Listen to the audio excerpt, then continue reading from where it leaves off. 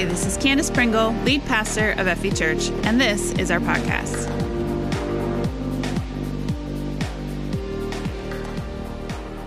Silence.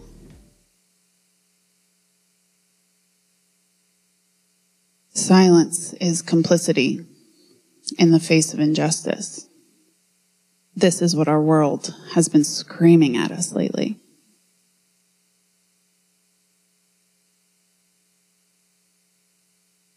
Everyone wants you to say something. The problem is no one agrees on what to say. And that can be exhausting. It's tempting to think we're unique in this. That in the scope of history, it's only getting worse. But it's just not true. Jesus also lived in a politically tumultuous context. Instead of two parties fighting, he had four. Instead of one government fighting itself, he had two fighting each other. And it seems that the more Jesus rose in popularity, the more he was hunted, entrapped, conspired against. Sometimes he avoided confrontation, but sometimes he walked straight into it.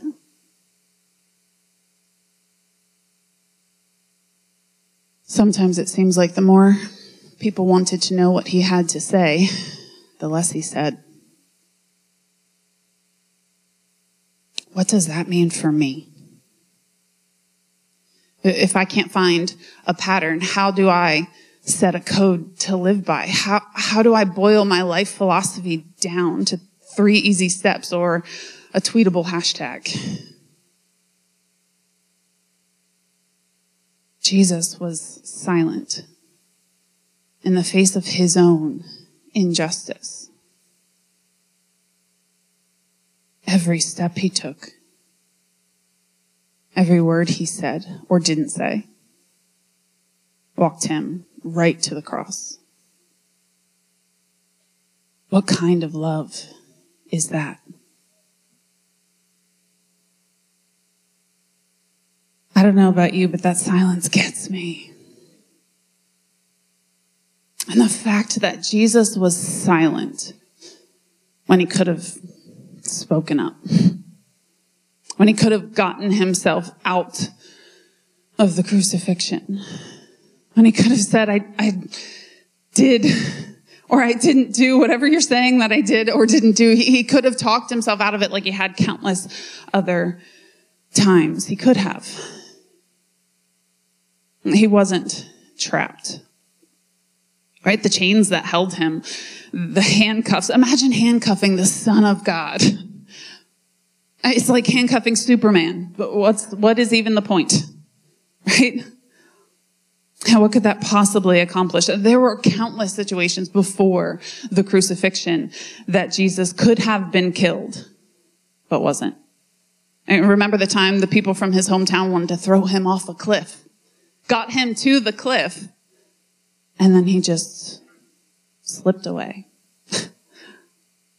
The times when the teachers of religious law would try to trap him with words so the crowd would do their evil for them. And he talked his way out of it every time. He slipped out of the crowds miraculously, or he talked his way out. Because however wise Solomon was, Jesus was 100 times that, infinitely more than that. But not at the end. It's not as if he didn't know. He knew he was walking to that cross. He knew the night before in that garden. He told those 3 disciples that he brought with him that his soul is crushed with grief to the point of death. And he asked them to stay up and keep watch with him. Do you remember this story? Matthew 26. Stay up, keep watch with me, pray with me. My soul is crushed to the point of death. Did they? No. Silence. They were sleeping. He even told them, the spirit is willing, but the body is weak. I need your help to pray. He knew full well what was coming. He even begged God. And somehow that's comforting for me to know. But even Jesus, the Son of God, he begged, if it is possible, let this cup of suffering be taken from me. But ultimately, let your will be done. If it's possible, if there's any other way, God, take this cup from me. But did God answer? As far as we can tell, no. Silence. I mean, look again, Matthew 26, read it on the way home today. We see no answer from God. Does that strike anyone else as odd and maybe even a little cruel? Right? That messes with my theology a little bit for some reason. Like, we expect God to answer in our anguish. After all, the Bible says that God is close to the brokenhearted, right? That he comforts those who mourn, that he leads us by quiet waters. But when I look back through those quiet waters, he's close. Comfort isn't always verbal, is it? Through this silent series, I'm noticing little details I never noticed before. I always expect God to answer when I call, but I expect him to answer verbally. I want words. I want you to be very clear and direct, God, right? And I want you to answer verbally. I think that's an important distinction, because I expect him to answer verbally, but sometimes he answers non-verbally.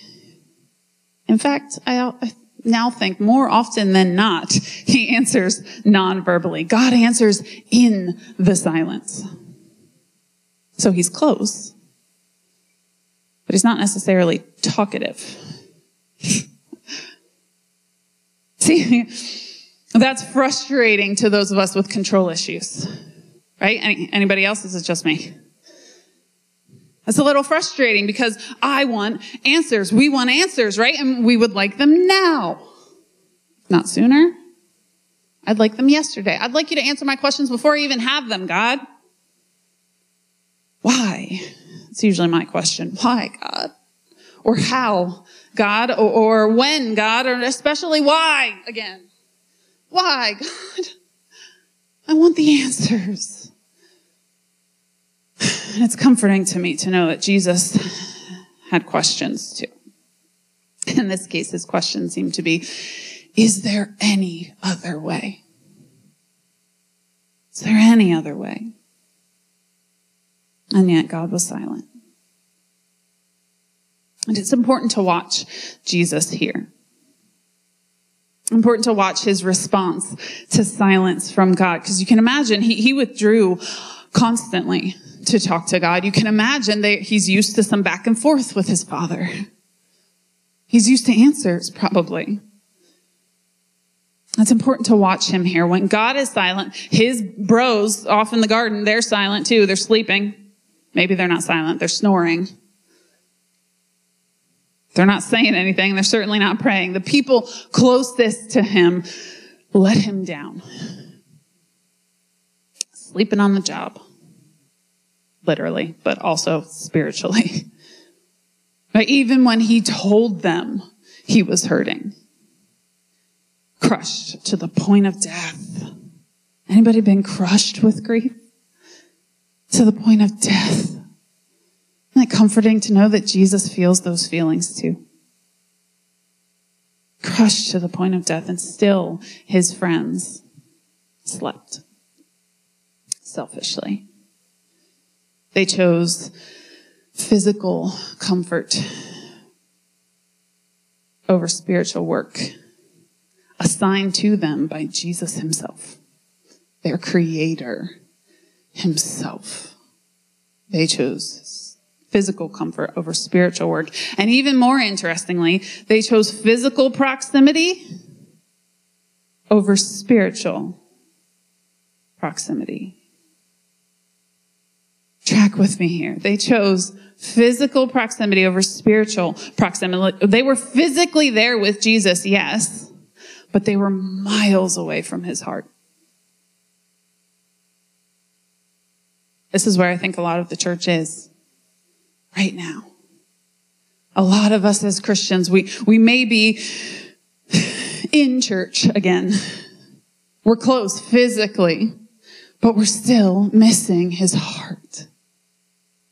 The heart of Jesus, miles away from his heart. We can be saying all the right things, have all the right words, Jesus' words, and yet if we say them without his heart behind them, we're still wrong. They were physically close to Jesus, sure. They were included in the last night before his arrest, but still miles away from his heart. And Jesus, although obviously frustrated by their sleeping, he confronts them 3 separate times about it. He doesn't focus on it. He doesn't allow his mission to be thwarted. He doesn't allow it to get him off track. He goes back into the arms of his Father. Confronts people. Stay up. Come on, guys, get up. Pray with me. This is for you as much as it is for me. And he tells Peter, maybe you'll be able to withstand what comes next if you stay up and pray. But he goes back to his Father every time. And even though his Father doesn't answer, he knows he's close. Jesus follows orders. He goes back to the mission. He trusts God. This is what actual trust of God looks like. He trusts him fully, perfectly, completely, and totally surrendered, even though he's scared and hurting and he's dreading every minute of what comes next. He still does it. He knew exactly what he was walking into. He went to that cross knowingly. He laid down his life. It wasn't taken from him. He laid it down. And he did that for you. For me. Even though I sleep when I shouldn't. Even though I choose physical comfort over spiritual assignment sometimes. And even though I disregard his laws written for my own benefit. Even though I'm selfish. I do things I know I shouldn't do, and I don't do things I know I should do. He still did that for me. For you. Because of what he did at the cross, the assignment he chose to follow that night, the point of no return, Satan, our accuser, is now the one who has to be silent. On Judgment Day, we no longer have to be afraid that our long list of selfishness is going to be read off proudly in front of God the Father.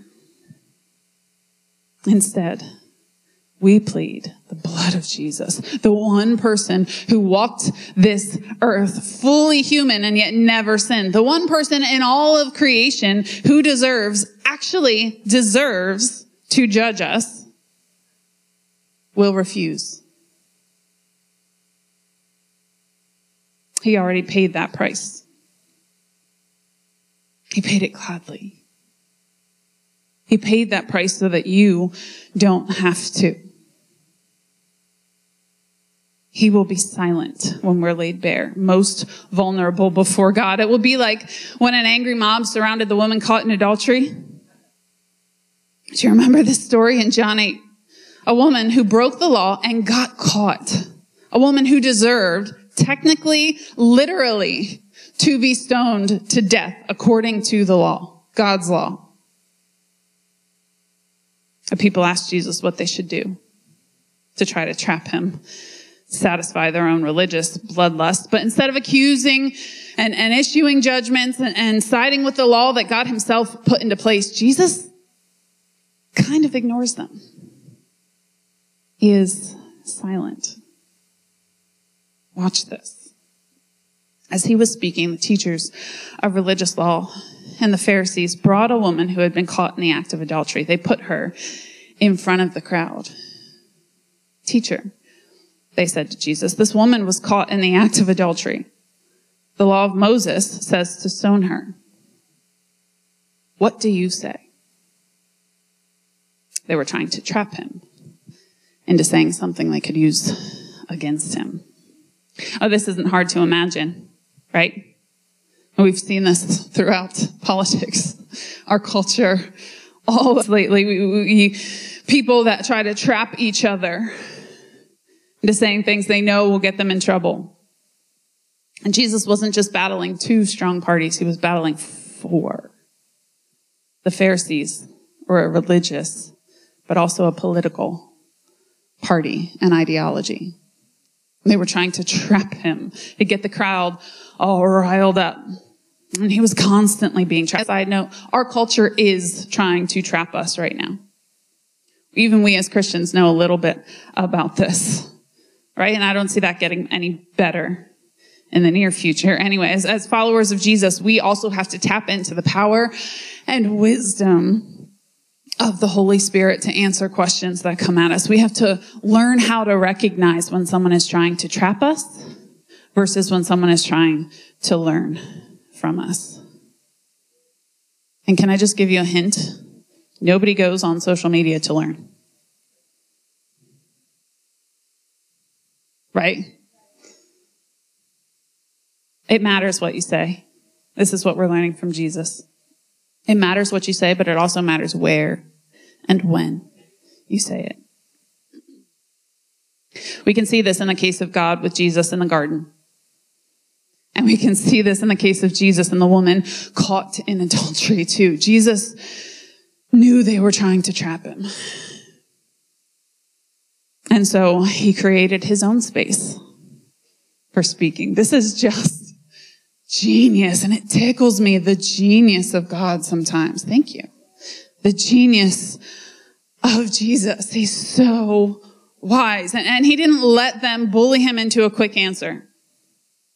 Now, our culture is all about quick answers right now. Right? I mean, a celebrity dies and literally they have articles about their entire life story that day. Like, how? How does that even happen? But we want those quick answers. We want it yesterday or before, if possible. And you're supposed to have your mind made up every second, every instant about everything. And if you don't, you're labeled ignorant and uneducated and irresponsible. How dare you not know exactly where you stand on this issue? But here we see from Jesus that being slow to speak is sometimes the wisest move you can make. Just imagine the scene for a second. It's a crowd, maybe this size, out in the streets. But instead of the usual hustle and bustle, the animals, the carts, the shops, the dust, just close your eyes and think about the scene for a second. It's quiet. Because even the crowd recognizes this is a moment, right? There's teachers of religious law out here. They're not usually out here. And there's Pharisees. And they're asking a guy who really didn't have any formal right to speak into this issue to speak. And so they listen carefully. Something's about to happen. What's he going to say? Is he going to condemn her, as the law says? Maybe create a riot that way? Or is he going to let her go and create a riot that way? Because that's heresy. What's going to happen here? Either answer would have gotten Jesus into trouble. But Jesus doesn't enter into it. He chooses not to feed the frenzy, and instead,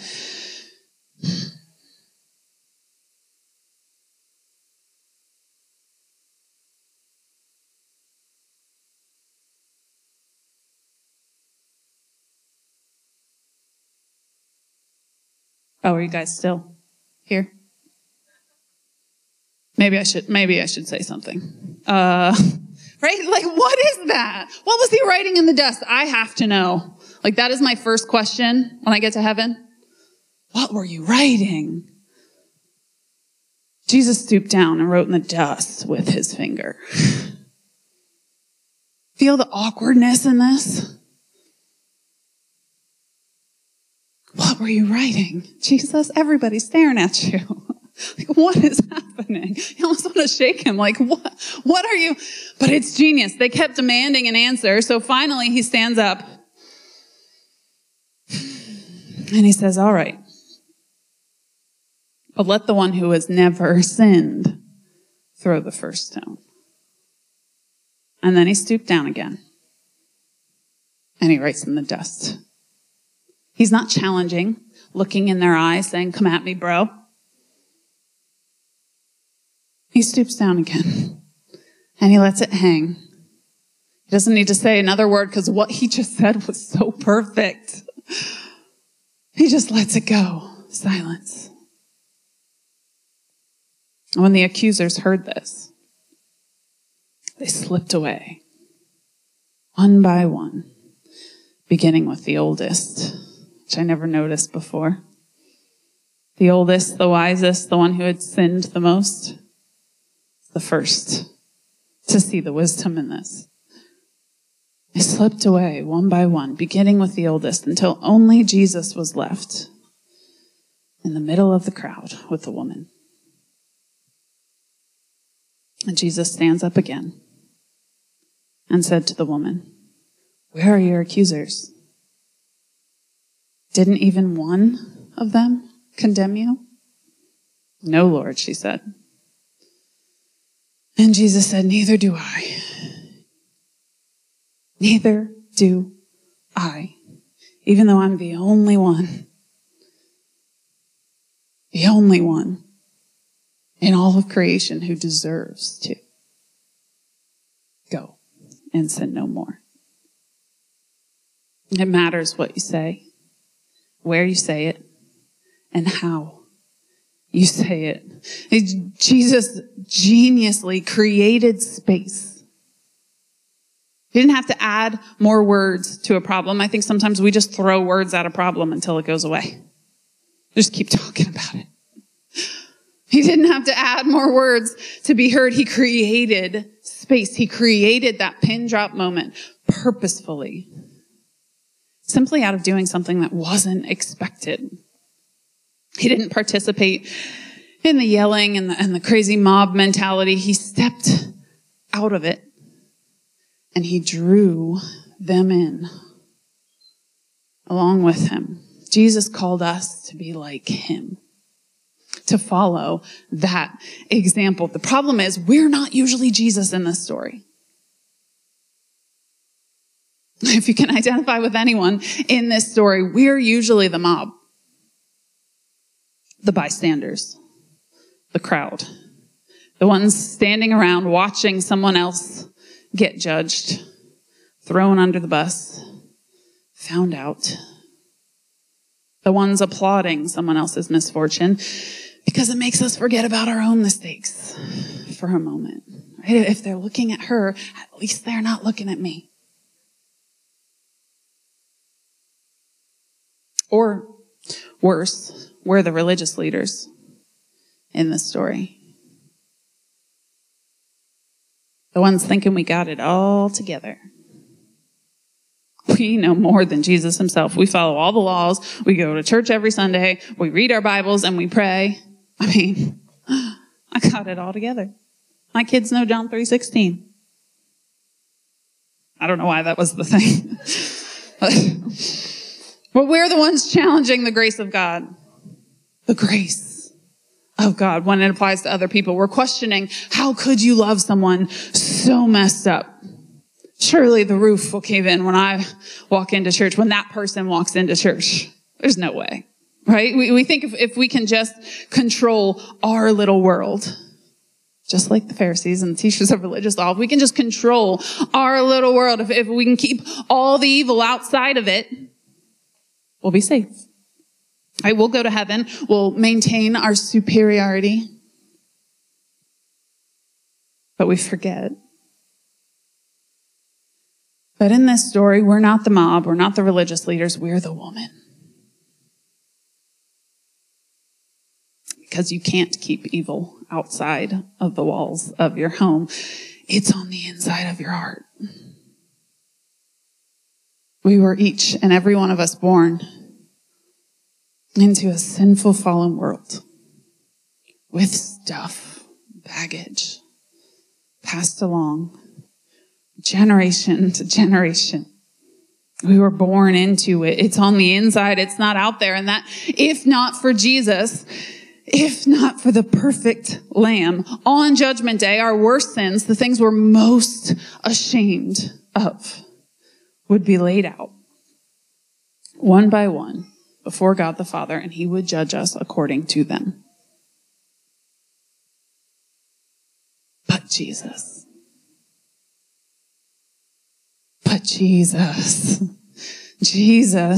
was complicit in his own injustice and simultaneously chose grace for us. He took the punishment and he dismissed ours. Even though we sleep on the job. Even though we're caught in the act of adultery. Even though we constantly make selfish decisions. This is the gospel. This is the gospel. If this is the love that we get to experience when God asks, like he asked Jesus to do something incredibly difficult in that garden. When God asks, it's not a chore, it's not too much, it's not cruel. He does have a plan, even when we can't see it. Even when it's not comfortable, even when it's a long night, and even when he seems to be silent and far away, God has got this. He's got this. All we have to do is surrender. Surrender to Jesus. That's the quote. That's the tweetable hashtag, the lifestyle motto, the code to live by. Sacrifice short-lived comfort. Surrender to purpose. Start practicing physical proximity and spiritual proximity. Jesus isn't asking too much. Just surrender.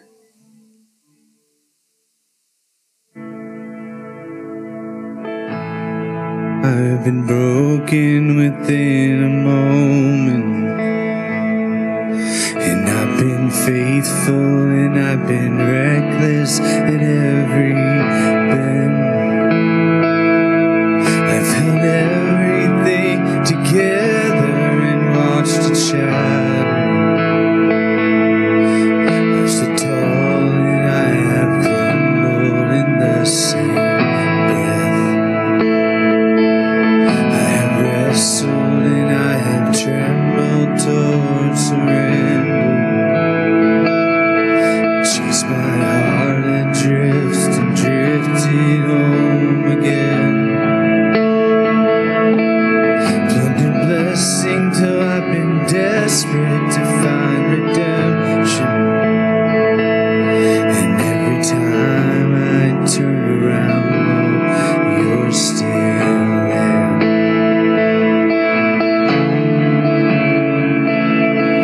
I was found before I was lost.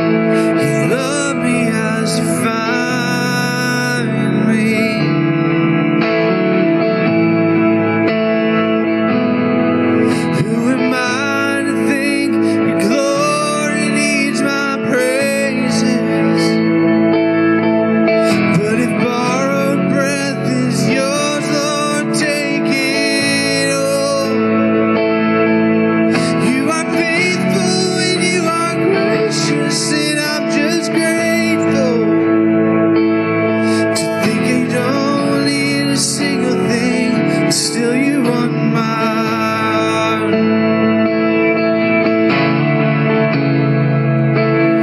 I was found before I was lost.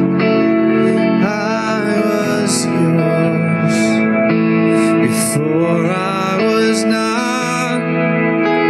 You wear the scars for all my mistakes,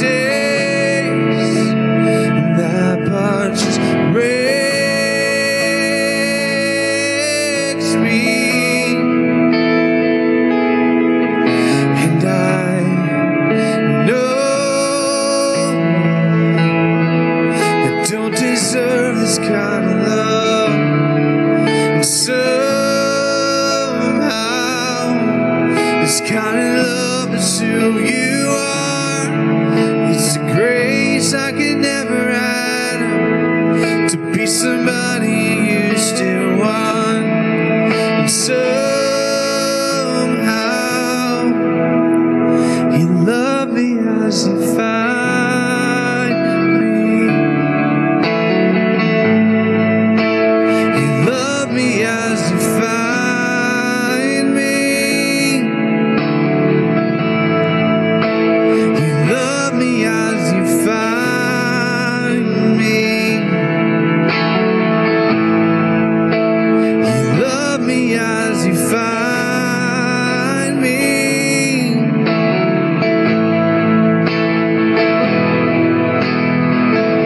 Your love's too good to leave me here. Your love's too good to leave me here. Your love's too good to leave me here. Your love's too good to leave me here. If you want my heart, I won't second guess, 'cause I need your love more than anything. I'm in, I'm yours. Your love's too good to leave me here. Your love's too good to leave me. If you want my heart, I won't second guess, 'cause I need your love more than anything. 'Cause I'm in, I'm yours, and your love's too good to leave me here. Your love's too good to leave me. If you want my heart, I won't second guess, 'cause I need your love more than anything. 'Cause I'm in, I'm yours. Your love's too good to leave me here. Your love's too good to leave me here. Your love's too good, and I know I don't deserve this kind of love. And somehow this kind of love is who you are.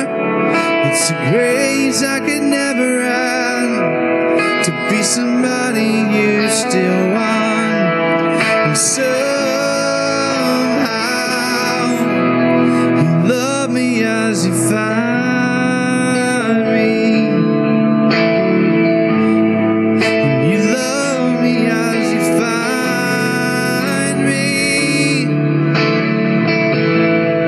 And you love me as you find me.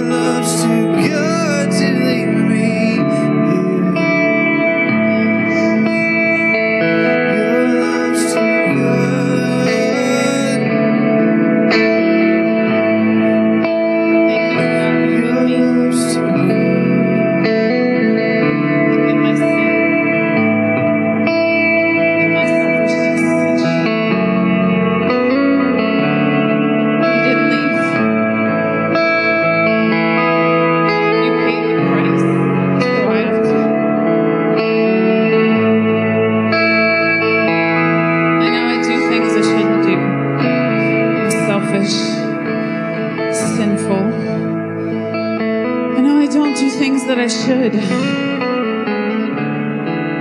But you didn't leave me in it. Your love is too good. You loved me even though the crowd wanted to stone me. You just love me. I know some of us today are feeling the weight of some of those things. You're ashamed, broken. The world has beaten you up, and this sermon series has been heavy, Candace. It's been heavy. All right, but don't walk out of here hang dog, head low. All right, the world is tired enough. You don't have to be. Jesus came to bring a light burden. He came to take off the weight. Do you remember how we started out this series? Right? It is good news today. Good news. He didn't beat you up. He could have. He should have. He deserved to. He didn't. He hung himself on that cross for you. Not just me. Not just the pastors on the stage. Not just Aaron, Jason, Candace. But for you. And today, right now, you have an opportunity. Just say yes. He's made it that easy. You don't have to argue. You don't have to say, but you don't know what I've done. And list all of the things. You just say, Jesus. Jesus. I believe you died on that cross for my sins. I choose to accept the forgiveness and the love that you gave. And I get to walk out of here head held high, joyful, peaceful, even in the midst of the storm, not in the absence of it, in the midst of it, because of what you did on that cross 2,000 years ago.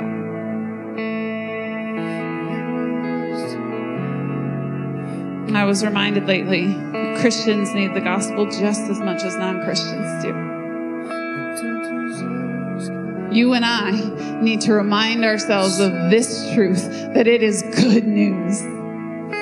And I felt it too. I've been tired and broken down and just emotionally exhausted from everything going on in the world. I mean, just living right now feels exhausting. But I don't have to stay there. Jesus set us free. We are not bound to the tumultuous context that we're living in. He wasn't, and he had it worse in many ways. We get to walk head held high, smile on our face, because our joy is not found in the things of this world. Our joy is not found in who gets elected, right, or who wins in the many, many battles going on in the world right now. Our joy is anchored in Jesus. Yeah. Thank him for that. Praise him for that. Walk out of head held high, shoulders squared, ready to take on the world, but not to condemn it and spread bad news and condemnation like the crowd would have. To give them good news. Because they need it outside of these four walls too. And it's your job to give it to them. That's who we are. FV Church, right? Vibrant, passionate, selfless, going out into the world to change it with the edge of the gospel. You leave here today, smile on your face, ready to go do just that. If he could do it, even with grief that crushed his soul so much that he wanted to die, if he could do it, and he's already done the hardest part, we can too. Thank you, Jesus. Right? Amen. Amen. Father, help us to go out into this world ready, equipped, prepared. Father, I pray that you would fill every single person listening online and in this room today with your Holy Spirit. Peace that passes all understanding. Joy unspeakable. Thank you for being our light that leads the way, that we don't have to blaze new trails or go down new paths. We just follow your amazing, genius example. You loved first. You found us in our mess. You didn't ask us to clean it up first. You just helped us do it. We don't have to be perfect before we come to you. You love us right where we are. You don't leave us there, but you love us right where we are. God, help us communicate that message to the world. Help us leave here today, smiles on our faces, ready to give the good news to people who are struggling, exhausted and afraid, bound in their sin and shame. Help us communicate that we aren't because of Jesus, that they don't have to be either. Help us be the vibrant, passionate, selfless people you've called us to be, and help us change the world with the message of the gospel. We thank you. We praise you today. In Jesus' name, amen. Amen. What do you guys think? Thank you so much for joining us today. If you made a decision to follow Jesus, please let us know by going to fv.church/IAMN. And remember to download our app for more content and helpful links.